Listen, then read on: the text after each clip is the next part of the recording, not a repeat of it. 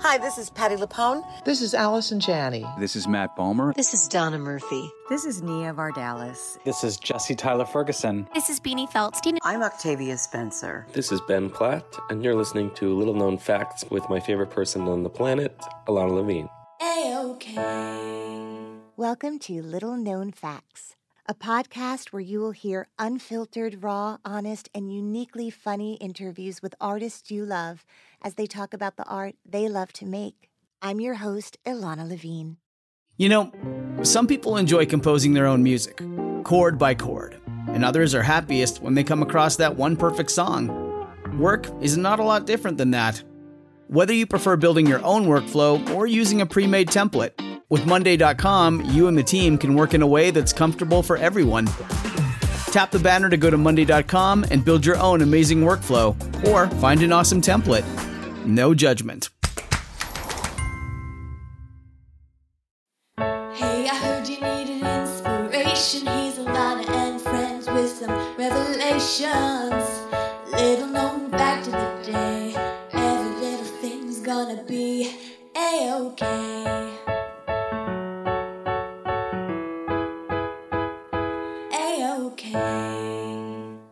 Little known fact about my guest today, he is an acclaimed director. He's been the artistic director of the Atlantic Theater Company in New York City since 1992, and most recently he became a Tony-nominated director because of his extraordinary production on Broadway this season of American Buffalo, starring Darren Criss, Sam Rockwell, and Lawrence Fishburne. I'm so thrilled to have my dear friend Neil on the podcast. Welcome, Neil Pepe. A-OK.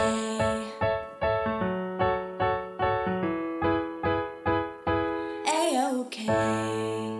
Hey everyone, my guest today is Neil Pepe. Neil is an acclaimed director and has been the artistic director of the Atlantic Theater Company in New York City since 1992. As a director, Neil's Broadway credits include American Buffalo, Hands on a Hard Body, Speed the Plow, and A Life in the Theater. Those are the Broadway credits. Then there are many, many things that he's directed at the Atlantic Theater Company, including Three Kinds of Exile, Dying Forward, Parlor Song, Mojo, and The Night Heron. Some of his many off-Broadway and regional directing credits include Ethan Cohen's Happy Hour, Offices, and Almost an Evening, Harold Pinter's Celebration and The Room, Adam Rapp's Dreams of Flying, Dreams of Falling, and a previous production of David Mamet's American Buffalo at the Dunmere Warehouse in London and at the Atlantic.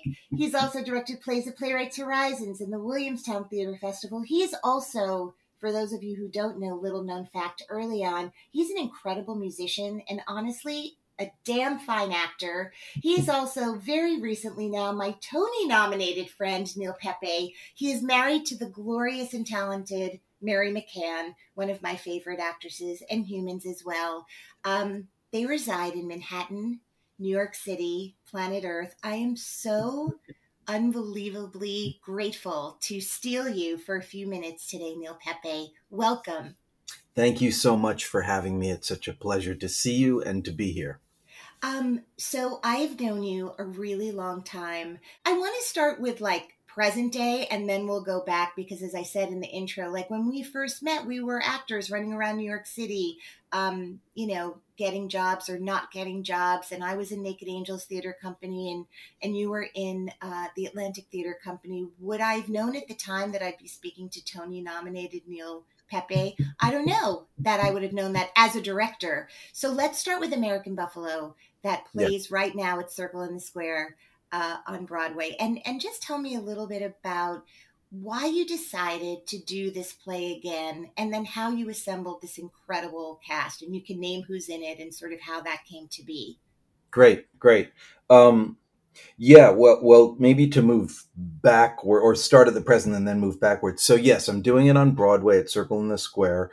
I have the thrill and honor to be working with Lawrence Fishburne, Sam Rockwell, and Darren Criss, all of whom are amazing actors and has made the process so joyful. My history with the play and why. As you probably know, as you just said, I've been a member of the Atlantic Theater Company for quite a long time, and that company was founded by William H. Macy and David Mamet. I've known weirdly, I've known this play since I saw it first when I was in college. I think it's the first David Mamet play I ever saw, and I was really kind of struck by it. I just vividly remember thinking, wow, I've never seen anything like it. Then sort of cut forward to me being a member of the Atlantic, me becoming artistic director, and then us deciding to do a season of Mamet in 2000. And I called David and said, I'd love to direct American Buffalo. And William H. Macy wanted to be in it, playing Teach. And he said, great. And it was, I'd sort of only gotten into directing 4 or 5 years prior to that. So it was sort of a big deal. And then I knew through an acquaintance, so that production was William H. Macy, Philip Baker Hall, and Mark Webber. And we had planned to do it at the Atlantic as part of this Mamet season. And then I knew at the time a little bit Sam Mendes, who was running the Dunmar Warehouse in London. And he and another woman I knew, Lucy Davies, said, what if you started it at the Dunmar and then moved it to London? Which was sort of thrilling beyond belief because I had never worked in London. I had studied for a year there, did a year abroad in college. Anyway, we did it. We rehearsed it for 2 weeks in LA. We rehearsed it for a week in LA, 2 weeks in New York. We flew over to London. We did it there. It was really successful. And then we brought it back to the Atlantic for 3 months. So that's as brief as I can make it, my first real experience with the play. Then when they were talking about doing it again, or I should say I'd known Sam Rockwell many, many years through, all of us kind of being around New York as actors and directors. And every time I ran into Sam, he was like, I love that play. I've always wanted to play Teach. And that had been 15 years. And I sort of was like, oh, maybe I'll be lucky enough if I, somehow fate is on my side that I would be allowed to direct that. And I got a call from Jeffrey Richards, who's produced a lot of Mamet stuff on Broadway, saying, we'd love for you to direct it. Sam wants to be in it. And then Mamet and I met with Lawrence, and he was really excited to do Donnie, which was kind of incredible and a dream come true. And then and Darren Criss had done a reading of the play a few years prior, and we ended up doing it. And as you know, we started rehearsals just before COVID, shut down just before we were going into tech, kept rehearsing online. We for 2 months kept thinking it was going to come back. And then it was, down for 2 years. And I was sort of praying that with all the busy schedules of these guys, we could keep the posse together, and we did it. So that's the shortest version of the story I can come up with. Yeah. Well, let me ask you about the Lawrence Fishburne at the center of this. How did that specific brilliant choice become a conversation that brought me to see him at the show the other night? Like, how did that actually happen? I know Lawrence, like Sam, had always been a huge fan of the play. And you may remember this, Alana. Back in I think it was the mid-90s, there was a play that Lawrence wrote and starred in with Titus Welliver and Heavy D, and it was called Riff Raff. Yeah. That play was inspired by American Buffalo because Lawrence always loved American Buffalo. And I think, I can't remember the whole plot, but I just know it was 3 guys hanging out somewhere. And I don't know if they may have even been planning some ill-fated something. Right. But I remember seeing it. And that was the only time I think I met Lawrence, because Lawrence and Titus were really close. And I knew Titus through other friends of ours. So I knew he was a fan. And then they said, I think somebody reached out as we've been talking about great people for Donnie. And what people don't know, or because Teach is the showier role, they don't sort of perceive that Donnie is in fact the protagonist. He's the guy driving all the action. So having a great, powerful actor in that role was, to me, sort of one of the revelations about how to do it again. Anyway, we had this great meeting with Lawrence, me, and Mamet out in LA. I don't know. Gosh, I guess it was the year before COVID hit. Where did you meet with him? I think we met with him at his agent's office in LA, which was really, for me, terrifying. I mean, I barely know LA, so I'm like showing up trying to look LA. And You're still holding a Thomas guide in your hand, like, yeah, wait, exactly. make a right on Sepulveda. Do you remember that? Yeah, I was like, I used to. It's like going to England and driving on the wrong side of the road. I'd be holding the book trying to figure it, but it was basically that. And they, though, you know, Lawrence and Mamet were much cooler than I was, but I tried to hold my own. Anyway, we had a long and great discussion about the play, and then Lawrence signed up, which, you know, I mean, I'm sure you've had this experience when you're in a room rehearsing with people that you've watched since you were in high school, you know, especially Lawrence and Apocalypse Now and all the different things that he's done. Unbelievable. Yeah. And then marrying that with Sam and Darren, and they all have this sort of wide range of really exciting work. Anyway, that's how Lawrence came into the picture, and he was, you know, he's just an extraordinary person, actor, and human being. Yeah. And obviously, I mean, I'm sure, you know, I'm sure you've been talking a lot about this play with a lot of people. Having Lawrence at the center of it with text that was not necessarily written for a person of color originally, you know, for people who haven't seen the play, although it's sort of like a globally known, there are monologues from this play that every boy I ever took an acting class with did. The effing roofie, yes. You know, that speech. You don't even know what it's from, and then you realize, oh my God, that's where it's from. But you know, in this play, which is, you know, just to set it up briefly, it takes place in a junk shop. Scott Pask, the designer of this play, has done the most phenomenal job of really making you feel like you are just walking around this crazy emporium of collected things. It's just one of the best sets I've ever seen, and he should win every award. The Ilana Levine Award for sure. And it's the about coveted Ilana Levine Award. Exactly. And it's, you know, it's these guys, and you feel like you know them. They're these characters who hang out in their, you know, friend's junk shop, basically, and they are, you know, it's called American Buffalo because they you know, someone has walked into the store and has bought a nickel that's in this store for a crazy amount of money for the time. And so these three guys who know nothing about coins or collections or investing in things like this decide like they're gonna plan a heist. Is basically I've just done a terrible job explaining the no that's exactly right. You've done it exactly right. That's the plot. But really what it is this exploration of these three humans who are all suffering in different ways and all have not had the easiest of lives or the best of luck in their lives. Right. That's right. Yeah. And it's written, you know, I can't remember. I mean, it feels so present, even though the language has a kind of throwbacky sort of tone. What year is it? It was, I mean, he wrote it, I believe, in 1975. I think that was interestingly, the first production was done, I think it was done in the Goodman studio when Gregory Mosher was running it. And actually, William H. Macy was the first Bobby. He was the young guy. And then, you know, and then he went on to play Teach for me in that 2000 production. But Mamet wrote it. I mean, it was really the play. He had done a couple of plays before that. The one that everybody knew about was Sexual Perversity in Chicago, and that's put him on the map. But American Buffalo took off first in a small production, and then I think they moved it maybe to if I have my facts correct, a slightly larger theater at the Goodman. Then it was done off Broadway in New York at St. Clement's that Mosher directed again. And then it got Ula Grossbard, Robert Duvall, John Savage, and Kenny McMillan did it on Broadway. I think it was at the Barrymore. I can't remember if I got this theater right. Anyway, that was a big sensation. And but hearing about the first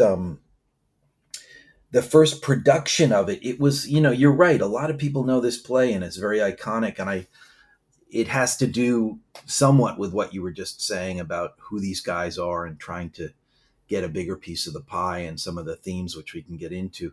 But I also think there was something about Mamet's ability to turn street vernacular, for lack of a better word, into kind of poetry. And the thing that's amazing about it is when you really listen to these guys, even though, I mean, the other thing I should say right at the outset, it put Mammoth on the map because it used so much profanity. I mean, a lot of people were like, you cannot say those words on stage. And I think it was very, very shocking when it came out.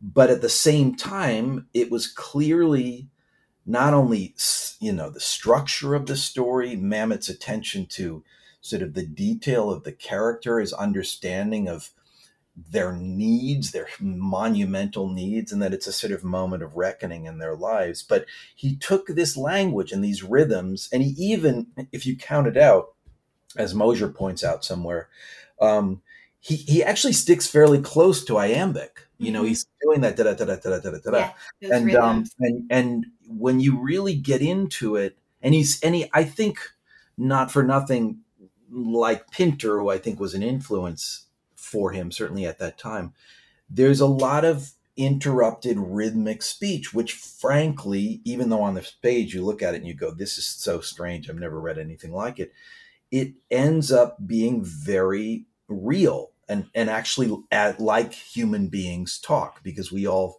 think quicker than we can talk and we interrupt each other. And Mammoth had a particular ability with that. So there were a lot of reasons that it was such an extraordinary piece and had such an impact. But the other thing I guess I would say, not that you asked, but to get into the question about what's resonant about it. I mean, there's all sorts of things, which honestly, I think Mammoth understands as a storyteller, this sort of father-son relationship between Donnie and Bobby. It is these three guys in the junk shop. Donnie runs the junk shop, and he's kind of the leader. Teach is a good friend. They play these poker games in the you hear about these poker games. And there's this gopher who's Bobby who does these chores. So yes, they are all at a weird moment of reckoning in their lives, and they find out this sort of the catalyst, the event that just happened before the play. They found this guy who they think who has bought this coin, and they think he's got some great coin collection, and they're planning the heist. They're planning to rip his house off, and it's all the things that happen around that plan, which goes very wrong for anybody who hasn't seen the show. But it really puts them face to face with who they are as individuals. Well, because unlike Ocean's 11, these guys, like whenever you think of that, this is the opposite. Some people may know and some people may not know, much of the Atlantic Theater's work is built on this premise that I guess Macy and Mammoth began a long time ago of a kind of acting style, right? There's I think it's called the Practical Aesthetic. Is that the name of the handbook of the? That's the name of what they sort of call this technique of acting. Yes, right. That's correct. There's this thing that people, it's like, just say the lines, right? That's always been like the thing. And I just have to say, maybe that's true if you're Sam Rockwell, Lawrence Fishburne, and Darren Criss. I want to understand that a little more and how you use that. Like, it's so meta. Now you're working on Mammoth text with Mammoth language. Well, it's great you brought it up, and it's just to dispel some myths. There's a lot of different things about the technique and how various people describe. But the fact of the matter is, what you're describing, the basic sort of premise of the technique, it's very action oriented. It's all about playing an action and playing an objective. And there were, as you know, there's different techniques where the Strasberg was very emotion based and Stella Adler was very sort of character based. But Macy and Mammoth had studied with Sanford Meisner, and so a lot of it is very much based in Sanford Meisner's technique. Anyway, it's all about action, and it's all about serving the story of the play. Those are the two main tenets that I would say. This idea of the just say the words or the words are gibberish, which is sort of controversial. I think with that idea, it was always about playing the action and letting the words follow, and letting the playwright do their job, the actor do their job, and the director do their job. But going to sort of putting all of it together in terms of not only the violence, but how you work on this and the filmicness of this. There's something amazing when you're collaborating with great artists, as you know. And hopefully this is something I've learned as a director, of allowing everybody to bring their A game. So the fact of the matter is, just talking about the violence, for instance, we had David Brimmer, who's a great, violence person for theater. But we also had Lawrence and Sam, who had done in their films a lot of violence. So they were really good at it. So in talking through what was going on acting wise, how we do it, for those of you that don't know, Circle in the Square is almost in the round. So like Alani was talking about, you really feel like you're in the room. So it was really, how do we do this, make it feel and look real to everybody? And then also, because it's such a famous, I'm going to spoiler alert, but he Teach sort of trashes the shop. It's a famous thing, and everybody has done it in different ways. And what we got to came very much from Sam, of the slow build. Normally it's a very quick build, but Sam sort of slowly has this kind of anxiety thing that almost sort of faints, and then he explodes. And so it was very, very interesting, amazing process, allowing the actors to explore it kind of like you would in a film, and then just build on it, When you, at this point, when you set out to direct something, do you have some sort of, on the first day of rehearsal, regardless of who's in my play, what play I'm doing, or where I am, I start off with this? Do you have a sort of thing that you do on your first day that's pretty consistent? Yeah, I mean, there's certainly friends or people that you and I know or admire who are more, who I think of as like auteur directors. And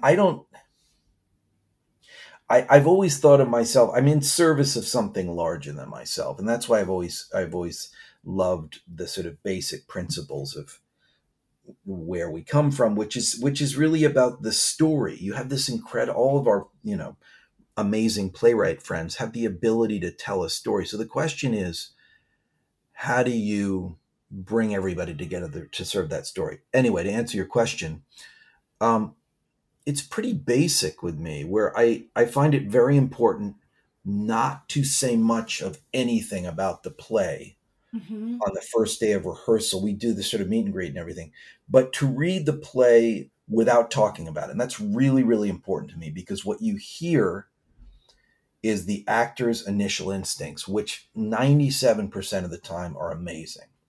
And in some ways you spend the process working back to them.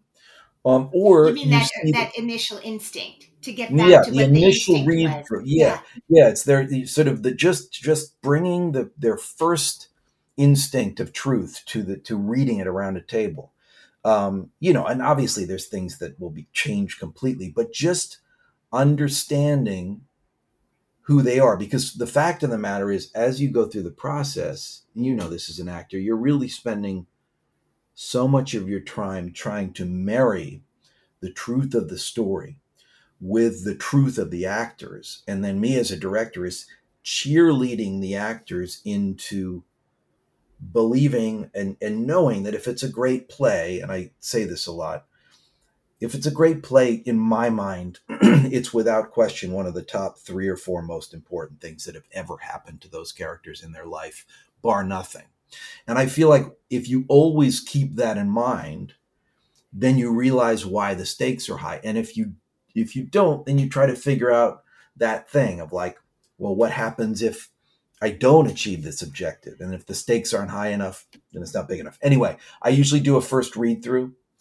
I listen very closely to the actors, and then I talk a little bit about not only what I think the basic story is, but I try to get underneath what I think is going on. And underneath, when I say underneath, it's not, it's that thing where sometimes people talk a lot, but you don't necessarily know what they're doing until you get underneath the story and why. So that's where we try to hone in on the objectives. Spend a few days around the table really doing that until we feel like, wow, we just have to get up and start moving because we understand it so well.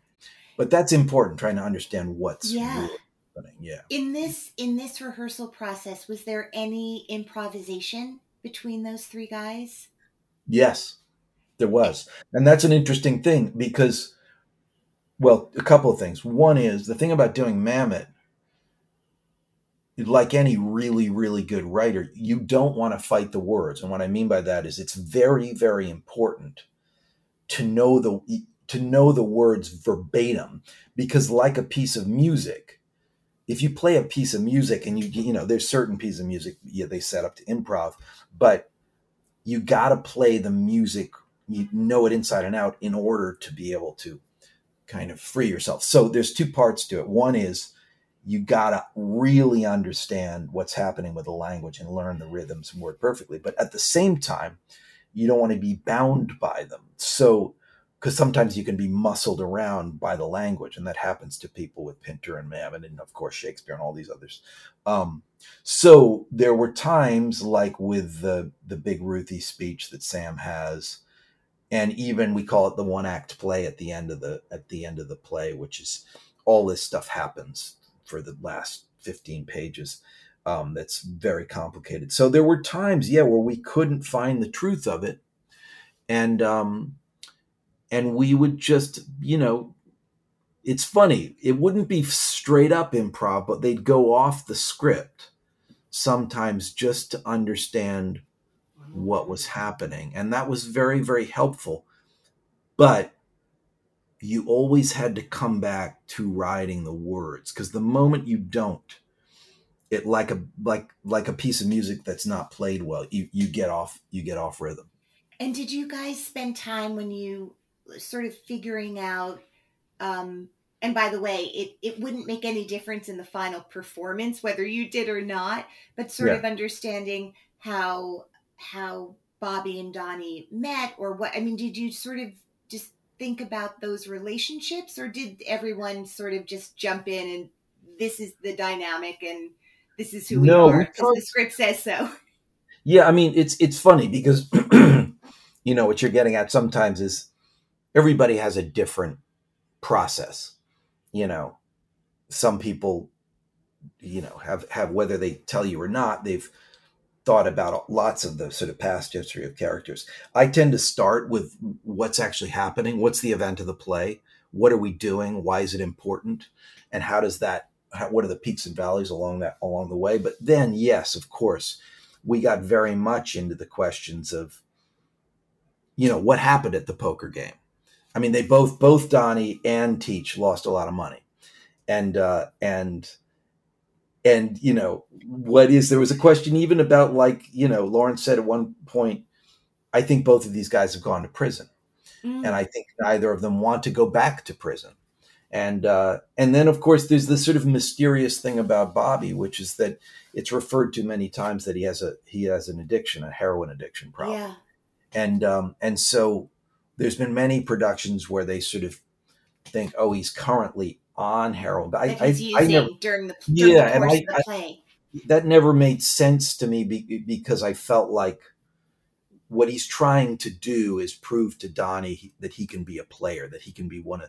So while he may still be struggling, I think he's trying to stay clean and trying to do all that stuff. So we talked a lot about, and also I just kept reminding them, again, to that question of what happens if I don't. This idea of Bobby looking for a home. If he doesn't find a home, he's back on the street, homeless, pretty much. And Donnie, I think Donnie's looking for a lot of stuff. Donnie's looking for money. I think he's looking for love. Like we all get to a point in our lives and we think, what if I don't find love? What if I don't find a home? And the weird thing about this play is when it comes down to it, and then this is where I think people have gone wrong with it in the past, is though these guys are deeply flawed, and like you say, in some ways have no idea what they're doing, they're really deeply in need of love. And they're a weird, dysfunctional bond of people who love each other. A lot of people play it like they're trying to push each other away, but I don't think so. They're just grappling because they're not equipped to understand how to love each other, and they almost kill each other. And also, that is so true in your production, to the point where you feel like Teach is really jealous of Bobby's relationship. Yeah. Right? Absolutely. Like it feels like that with Donnie. Like it really feels like, wait, I thought I was your best friend, right? Like it's so moving. And it gets really, going down that rabbit hole, which we did, which is it's a big point you're bringing up, because we talked a lot about, the two sons, like the two sons and the father, the bastard who loved the beloved son and the not beloved son. Or there was a lot of Othello, Iago, and Desdemona, this idea of, Teach being this Iago-like character of like mercenary, I want the job, and making Donnie distrust everybody around him. That's right. So there's a lot of like, dramatic themes that, not for nothing, they play out. And Mamet's talked about this in he did one of those master classes, which is pretty fascinating to watch. But if you hear him talk about this play, he talks about it in almost Greek terms in that way. But yes, you're touching on a lot of stuff that thematically it's deep, and it gets very rough at the end, as we say. Oh my God, it's so rough. I felt like it was rough in that, like, I'm covering my eyes rough. I was like, oh my God, Neil, what are you doing to me? You've worked predominantly since I've known you, with living playwrights, like the most incredible living playwrights of our generation. Jez Butterworth, Martin, the list is endless. Adam Rapp, all of these incredible writers. Mamet is a living playwright. Was he, obviously COVID restricted a lot of ways in which, everyone worked, even once the theaters were back open and rehearsal was back in process. Did he come into the room at all during this rehearsal process? No, he barely. I think I've known him a long time, but he met there was a photo shoot pre-COVID that I couldn't be in LA, but he was out there with the guys and they sort of talked a little bit, but no, he kind of left us to our own devices. Weirdly, it was funny. Macy was shooting a film in New Jersey when we were rehearsing, and Lawrence and Sam and Darren were like, oh, bring him in. We want him to talk about the original production. So Macy was like, we brought in the expert, William H. Macy, to talk about it, which was fun because I've obviously known and worked with him for many years, and he did teach for me a long time ago. So, but he came in and talked about it, and no, Mamet left us to our own devices, which was great. And like a lot of, this because a lot of our friends are great playwrights, is I think most of the really great playwrights, they know when they want to be there and they know when they should leave. Yeah. And especially if it's a new play, as playwrights will want to be there because it's the first production. Yeah. But when it's a play that's been around for, God, I don't know, 50 years or however long this play's been around, no. But just to harken back to what you were saying, and I think you've probably had the same experience because we both had such long and great adventures in the theater. That's, to me, the gift has been like doing this kind of thing. You and I talking, or being able to be around extraordinary minds. All, playwrights especially, but actors and directors. And that I've been afforded the opportunity, which has been a real gift in running the Atlantic Theater Company, that I've been able to collaborate with so many people. And that's just been an ongoing sort of life.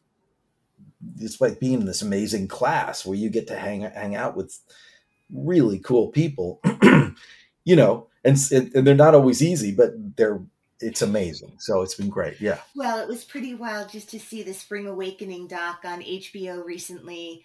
And just, I think I was at one of the first previews Michael Yeah. Mayer, asked me to come watch this thing he was doing, and I'd known Steven Sater. We read a play of his at Naked Angels, like really early days, and Duncan.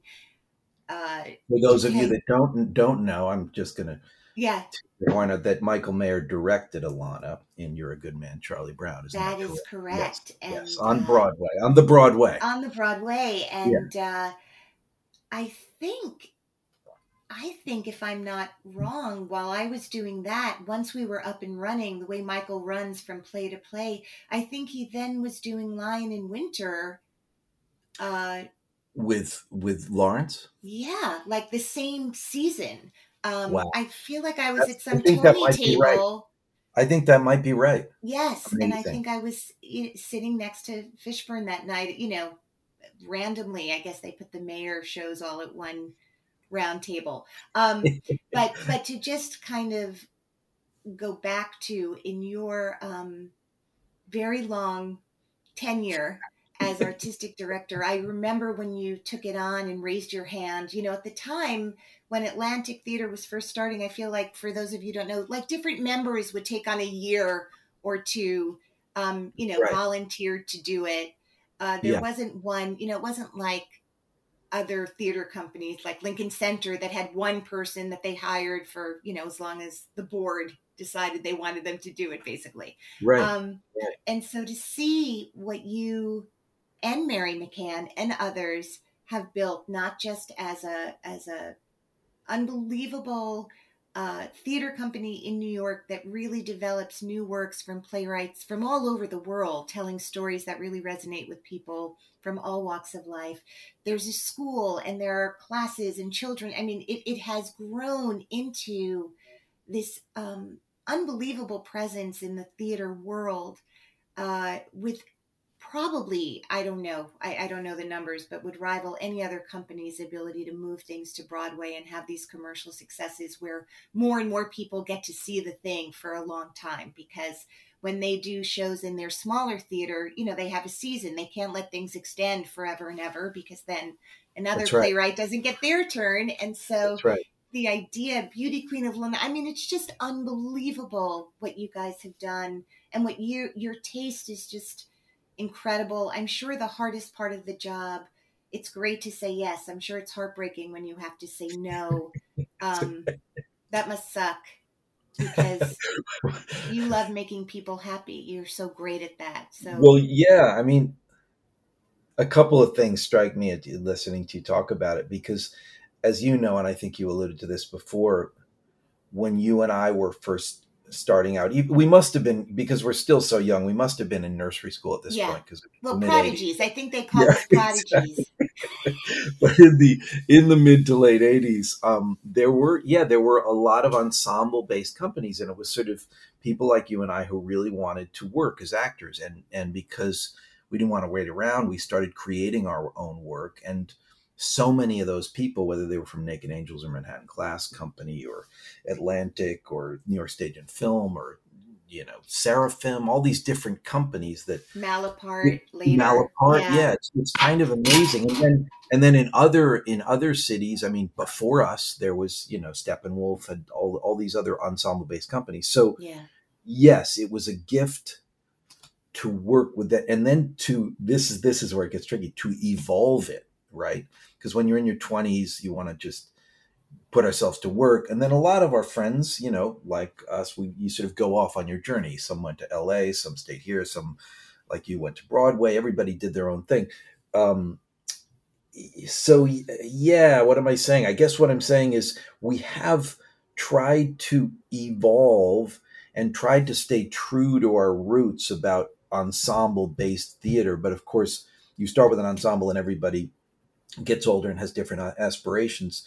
So there are still shows that involve a lot of ensemble members, but it was always inherently too about the play and the playwright and the author's voice. So we've tried to kind of expand and evolve and expand. My wife, has done an amazing job, not only as an actor, but as running the school and like you said, team programs and all that stuff. So it's been quite a journey. But again, like you're saying, there's something about those of us who hung in there. The fact that you and I are talking now, and I remember you came up to Vermont and you visited the first summer that I was artistic director, which is 1992. You came up to Vermont. I remember talking to you and there we were. And that was 30 years ago, Alana Levine. Wait, I'm And, picturing and that you, night. and you look, and the fact that you're only 35, I don't know how that happened, but Well, yeah, it's just time is the craziest, because as you talk about that, I can literally picture you and me and Max Mayer. I mean, I see it Totally. like Yep. I don't even know how to experience the decades in between that night and right Yeah. now. I know. I feel so lucky. I feel so lucky. It is such a privilege to have a life in the theater and to grow up in the theater and to cheer each other on. And really the thing about starting out my very first company membership was at Circle Rep. I got into that young company and Amazing company. unbelievable. And just what you learn really early on, you learn to root for each other and to really want the best for each other, exactly for the reason you were saying, because it was never about us. It was about serving this other thing. I mean, it was so pure, but overall, it's been the most satisfying life to kind of constantly just to get to read all the time, like just the things that are demanded of this life, which is to read and to explore text and to explore relationships. And through every one of those plays that I've seen of yours, and you've directed so much. And then I love when I'm watching a movie with my kids and you appear in it, and that's the best. They're like, "There's Lena's dad." I'm like, yes, exactly.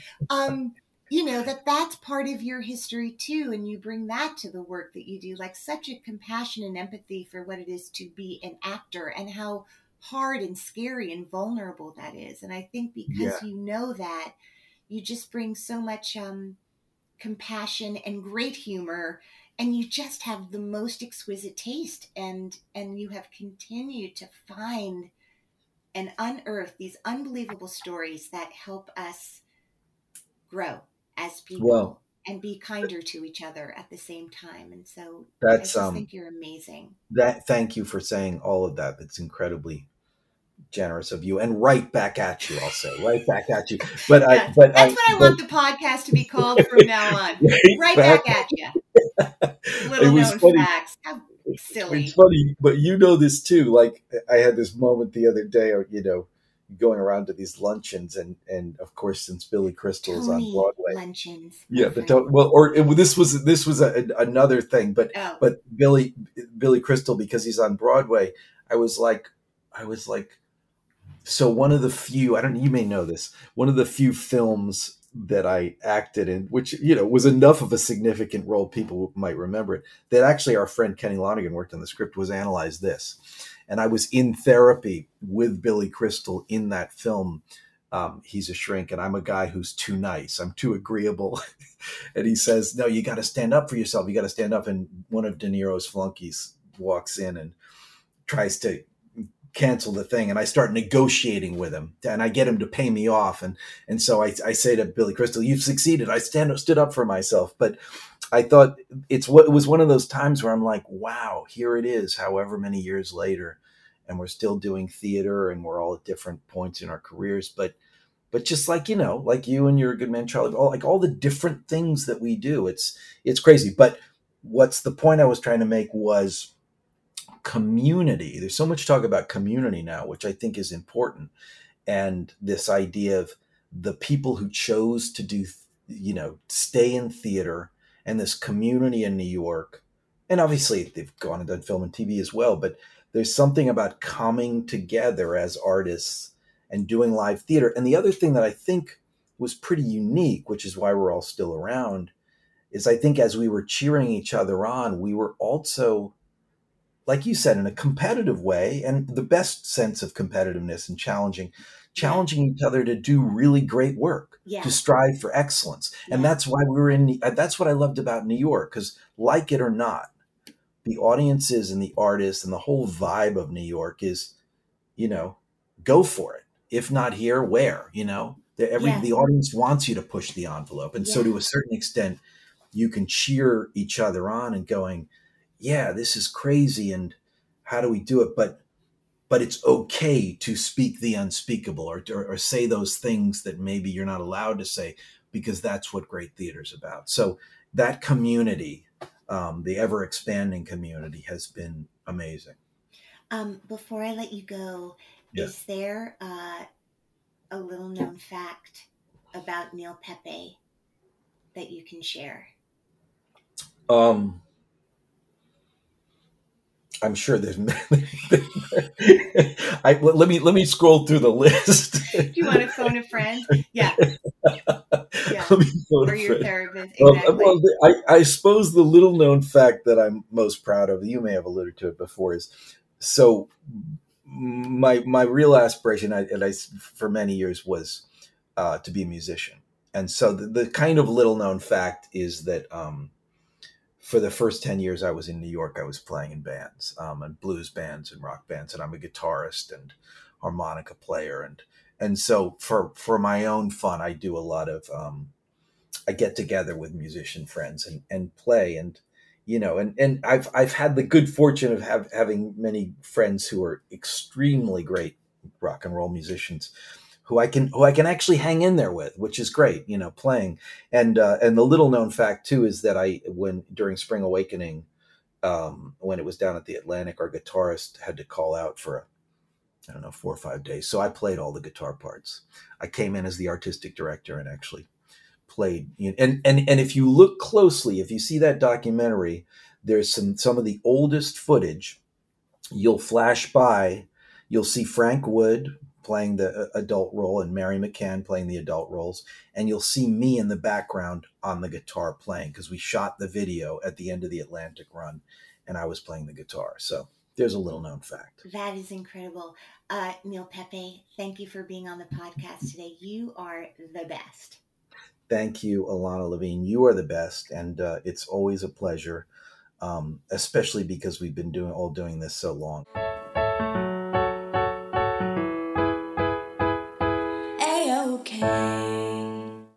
One more thing, I keep getting emails asking how to donate to the podcast. First of all, thank you in advance. You are the kindest humans. Just go to littleknownfactspodcast.com/donations. That is where you donate. Thank you from the bottom of my heart. Clouds can make the wind blow, bugs can make the grass grow. So, there you go. These are little known facts that now you know. This episode of Little Known Facts was edited by Nicholas Clark. We record in New York City. The Little Known Facts social media intern is Sophia Rosenbaum. The Little Known Facts theme song was written and recorded and sung by Georgia Famusa with backup vocals by Caleb Famusa. Thank you.